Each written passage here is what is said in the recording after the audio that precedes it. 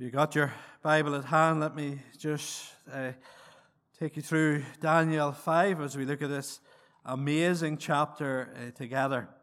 The writing on the wall. It's one of quite a number of expressions that are common in the human language which have come from the Bible. The writing on the wall, we think of, said that, Ole Gunnar Solskjaer, the writing was on the wall for him. A comment was made that someone's time is coming to an end. And this is where it comes from. The book of Daniel and the story of Belshazzar.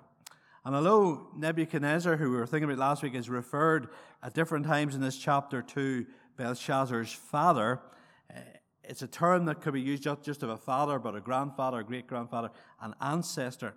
And it's most likely that Belshazzar was Nebuchadnezzar's grandson, or possibly even great-grandson, through Belshazzar's mother's side. So it was Nebuchadnezzar's daughter or granddaughter who indeed was married to him. He's believed to be the son of a king called Nabonidus. And Nabonidus was still living at this time of Belshazzar. He actually outlived his son, but he went and put himself in exile at a time and left the running of the kingdom to his son. And that's why Belshazzar is center stage here. The first thing we see in this story is the proud king is interrupted in verses 1 to 6. And we see this feasting to impress there in verse 1. This grand feast of 1,000 people. And it speaks of Belshazzar drinking in front of the 1,000. That seems to suggest he was doing something to get attention on himself. And this whole thing seems to be about just getting a good name for himself. And we have to be very careful in life if we're trying to push ourselves up, or pushing ourselves as seeming to be great in the eyes of people around us. We cannot be working to lift ourselves up in people's eyes and be lifting Jesus up at the same time. One of the great marks of God's people is humility. But here we have a king who just wanted to look good and to impress those around him. And then we see defiling what is holy in verses 2 to 4. It speaks in verse 2 about the wine, and it appears to be that indeed the old expression, when the drink is in, the wit is out. And so with wine, the more he took, his reservations appear to go. And he brings these holy articles in from the temple. And the first thing we see is he is joining that which is holy from God with immorality. Could you look in verse 3? It seems to highlight about his wives, plural, and his concubines, all there. So this was a situation of terrible impurity that was going on here. And he thought he could bring that which is holy from God and mix it with an impure lifestyle. But then there was the blaspheming in verse 4, where they drank the wine and praised the gods of gold, silver, bronze, iron, wood, and stone. They took the holy things that were to be used for the glory and honor of God alone and used them to worship and to honor false gods. And God is never going to take those things which are meant to be holy and for his honor to be abused. He's never going to take those things lightly. Just when I was thinking about this, it reminded me of the story of Nadab and Abihu in Leviticus 10. Aaron's, the priest, his two sons, who offered unauthorized incense to the Lord, an unauthorized offering to the Lord. And they were struck down with fire from the Lord's presence. And the Lord says, among those who approach me, I will show myself to be holy. And when people abuse that which is holy, the Lord in his time will indeed act. Because the Lord is a jealous God. He is jealous for the honor of his name because he deserves all the praise and the glory and will not stand by when that which is holy is dishonored. Or we can think, we'll be thinking of this in the Bible reading notes this month in 2 Samuel, the story of Uzzah in 2 Samuel 6. When the Ark of the Covenant, David was wanting to bring it to Jerusalem, and it was on the back of a cart, which immediately it was not in the way that was intended for it to be carried. And when it began to shake, Uzzah put out his hand to steady the ark, and like that, was struck down dead. It just reminds us that we have a holy God. Yes, we emphasize the grace of God, the love of God in Jesus Christ. But He is a holy God. He is a consuming fire. And we need to be careful and think, what are the holy things of God today that we can defile? We can defile Scripture by abusing it, misusing it, and not studying it in a serious manner. We can abuse the gospel if we present it in a twisted manner. We can abuse the Lord's Supper, taking of the bread and the wine in an unworthy manner. We can abuse the worship of God when it becomes more about us, or do the worship of God in a non-biblical way, or with a wrong attitude. Or the people of God, they're holy too, if we abuse them. We need to be careful that we do not abuse that which is holy to God, that which is dear to God. He will not stand by forever if people will do that, defiling what is holy. And then we see, thirdly, writing that terrifies in verses 5 to 6. And this writing on the wall, it interrupts all the festivity that's going on, and it really terrifies the king. Look at verse 6. Then the king's color changed, and his thoughts alarmed him. His limbs gave way, and his knees knocked together. In other words, he became a trembling wreck at this. This man who was so proud, this man who was so full of himself, now is a man who is falling apart, absolutely terrified at what is happening. And he still isn't aware of the full seriousness of what is happening. So here we see that God interrupts his sinfulness. God interrupts his party. If people want to treat this world as a party, they need to be reminded that the party will not go on forever. God will interrupt it. So there we see the proud king is interrupted. And then secondly, we see that the concerned king is guided in verses 7 to 16. And first of all, in verses 7 to 9, we see that the wise men in this situation are helpless. The writing on the wall, as we'll see shortly, it was about a real life or death situation. But when they were asked to explain it, they had no answer. They couldn't understand what the writing was about. And that's a picture of the best wisdom that the world has to offer. The world, with its best wisdom, is full of shortcomings in its ability to answer the biggest questions of life. And the sad thing today is that the world without God, it is so proud, it's so boastful about its knowledge, and likes to present it so many things as certain, but it doesn't have the answers to the biggest questions of all. Questions like who we are. They're just grappling around in the dark. Where we come from. What is the purpose of life? What happens after life?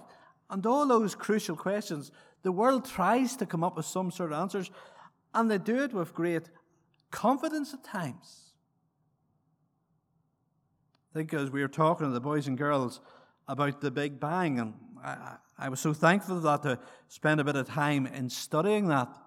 Because, you know, as a Christian, you hear about these things which are supposed to undermine what the Bible teaches.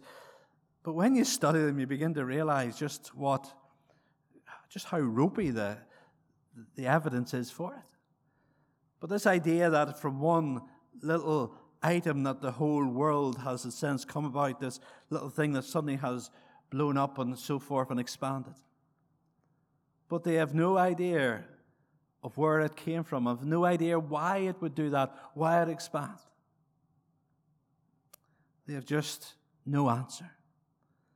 The most important questions of life, it is God alone who is able to guide. And what we see here in verse 9 is that the king becomes even more terrified by their failure to answer. Then King Belshazzar was greatly alarmed, and his color changed, and his lords were perplexed. Here are people who are hopeless and helpless. They're terrified because they don't have the answers to the most important questions of all. as we think of that's the way the world is, we will see that that is an opportunity for Christians, because we do have the answers. Not to every question, but we do have the answer to the most important questions of all. Then the second thing we see here is the queen is inspired in verses 10 to 12. This could be the king's wife. It might actually have been his mother. She knew about Daniel as the king knew about Daniel, and she was not afraid to speak up about him. And her testimony about Daniel, we see there in verse 12, is very honoring. She says, because an excellent spirit, knowledge and understanding to interpret dreams, explain riddles, and solve problems were found in this Daniel, whom the king named Belteshazzar. Now let Daniel be called, and he will show the interpretation. She had confidence in this man. She had known his track record in the dream of the statue, the dream of the great tree that King Nebuchadnezzar had. She knew about how he was able to guide and direct. He was a man who was able to lead people into God's truth about what was happening in this world. And so she directs the king to him. And as wonderful as Daniel was, though, the wonderful thing is we have an even greater interpreter to turn to. We have the Lord Jesus Christ. We have his words. We have the living word of God before us. And in that word, all that we need to know about life is contained in it. All the important things to answer those questions about who we are, where we come from, what's the purpose of life, what happens after this life. All those important questions are answered there. And the wonderful thing is that once we come to know those answers, once we are people who are confident in the answers that God gives us, we can be those who can be used by God to a world that is just groping around in the dark, able to show them the truth and the light of Christ. Our task is not to be great interpreters ourselves. Our task is to point people to the greatest interpreter of all, the Lord Jesus Christ. I remember years ago visiting a lady who was going through some troubled times. She had been at different counselors and that, and I remember saying to her, you've tried different counselors, but can I tell you of another counselor? A counselor called the Holy Spirit. And if you read God's word with an open heart, praying that indeed that the Holy Spirit would guide you, He will. He will give you the direction. He will give you the wisdom. He will give you the help that you need. And then we see that the king is seeking in verses 13 to 16. He really wants now to know the answer to what this writing's about. He's hungry for it, and he promises Daniel both wealth and the position of being the third ruler in the land if he can share the meaning. And God's people need to know and show that we have confidence in being able to answer the big questions. And Daniel has this confidence, not in himself, but he's someone who has tried and tested and proved the ability of God in doing this. The wonderful thing is we don't live in a world that is all of chaos and chance. It might look like that at times, but that's not the full story. We live in a world that's under the wise and loving plan of God. We live in a world where God is working out His purposes. And therefore we can turn to this God and we can find from this God what He is doing and what His plans and purposes are. And we can share it to a world that needs this so badly today. Do you understand that if you're in a workplace, you're in a classroom, and you're among people who are sometimes so brash and maybe so arrogant in putting down Christianity, I'm sure they have real concerns that they hide so often. Real fears that torment them about the future, about what happens after death. They don't know a loving Father. They don't know a loving shepherd who walks with them. They have deep down questions. And deep down they want answers. And at times when they become vulnerable, like the king here, they'll become more open for answers. Brings us to our final point, which is the condemned king is exposed from verse 17 on. First of all, we have the lesson in humility. Daniel shares the story of Belshazzar's ancestor, King Nebuchadnezzar. This was a story that Belshazzar knew, the Bible says here. But this was a story that he had ignored. It's wonderful the way the king is presented there. He lifted people up, he pulled people down. He was a king who could almost do anything that he wanted, and nobody could stand in his way. But even that king was brought so low to live with the wild animals until he acknowledged there's a greater king in heaven who needs to be acknowledged and to be honored. And Belshazzar was full of himself.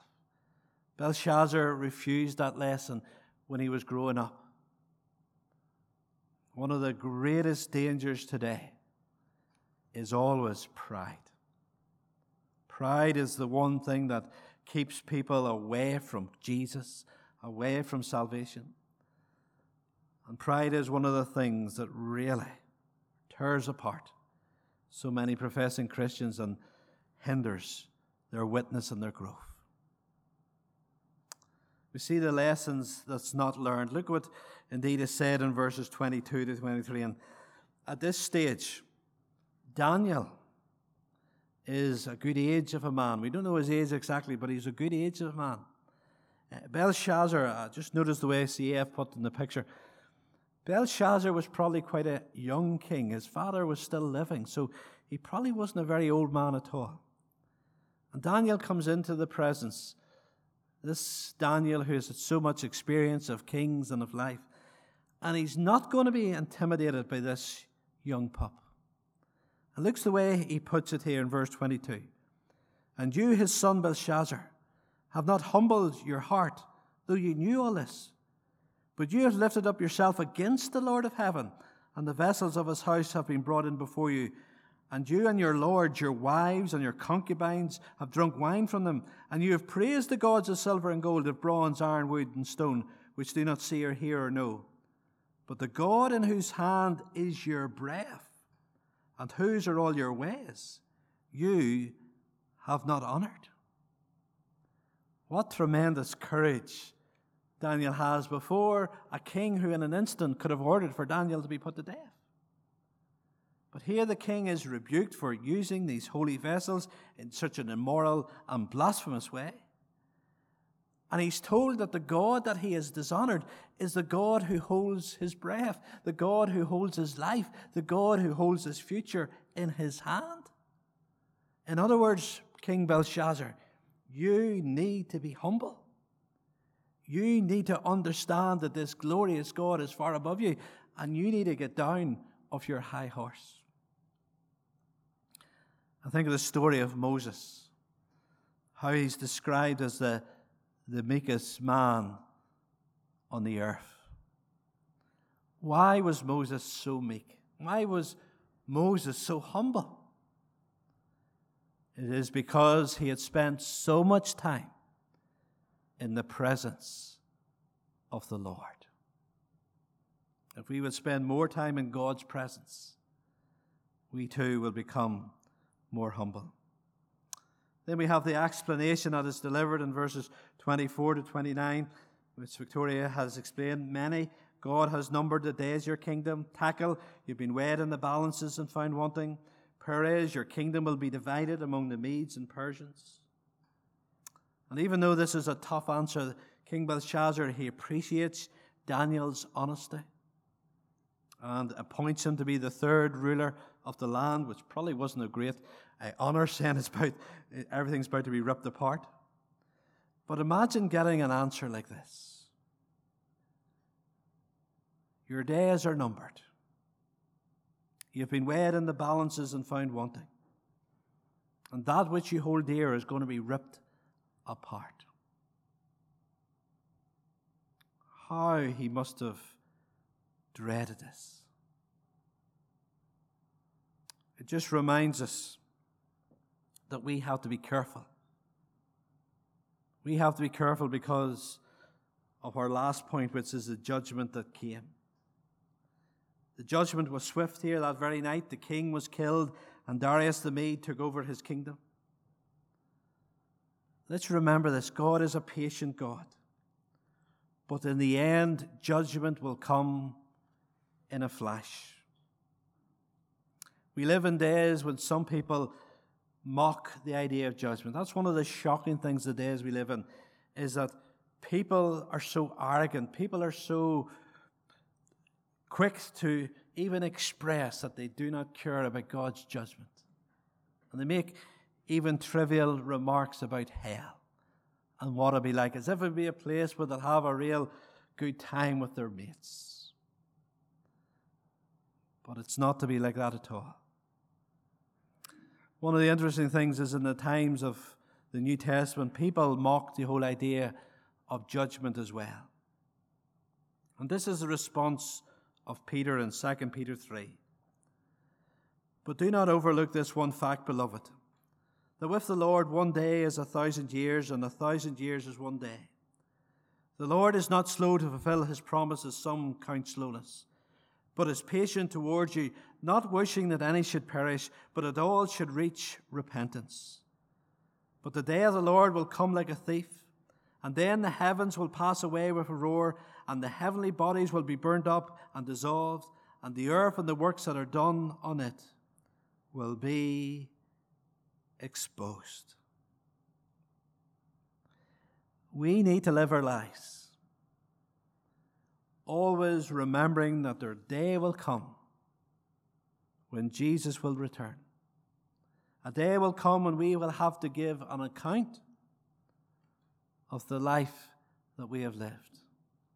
As Paul says, we will all appear before the judgment seat of Christ.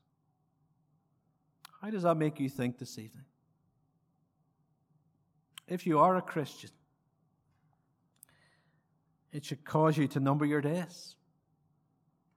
It should cause you to seek purity and repentance from sin and seek to be faithful to the Lord more and more, because you will have to give an account of every word, every action, every thought. But if you're not a Christian, you should be terrified. If you're not saved here tonight, you need to realize that this judgment day could come in a flash. This judgment could come before this day is out. And you will experience the wrath of God for all of eternity. What should be your response to that? The only response that is sensible is to flee. Not to try and flee away from God, but to flee to Jesus. To come to him and acknowledge your sin, acknowledge that you have failed him, acknowledge that you've shut him down, acknowledge that you've been so full of yourself like King Belshazzar, and plead his mercy, plead his forgiveness, plead for his cleansing.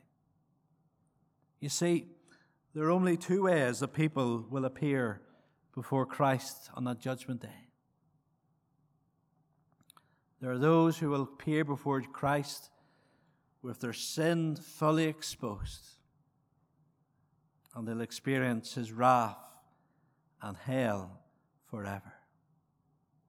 There'll be others who will be very different, because they'll appear before Christ in the judgment covered with the righteousness of Jesus.